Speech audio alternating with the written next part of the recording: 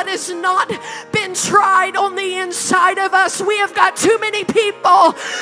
I enjoy watching things burn to the ground. I'm good sitting on the outside of it, but I'm telling you, there's coming a day when it's going to need to burn in you, and God needs it to burn in you. Be open, Ephesus, in this house.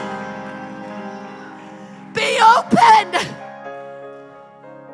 He wants to burn inside of you.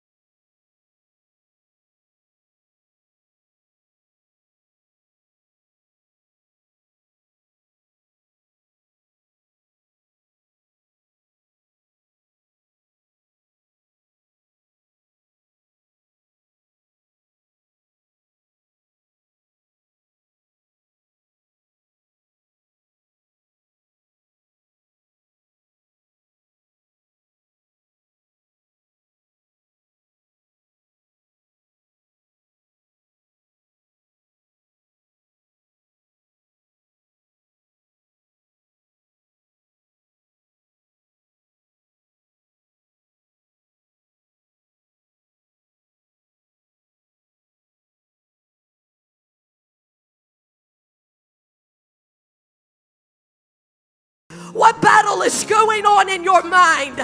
Because I got a king who, if he is high and lifted up, he does the drawing and his train fills the temple. If all you do is focus on his past victories in your life, if all you did was look back over your life and said, well, goodness and mercy has followed me every single day that I've been breathing, if that is the only victory you had that's behind you, it is enough for the train of the victorious king to fill your atmosphere. It is enough to say, I have handled every adversary that has risen up in judgment against you. I have already won the battle. I've already won the victory.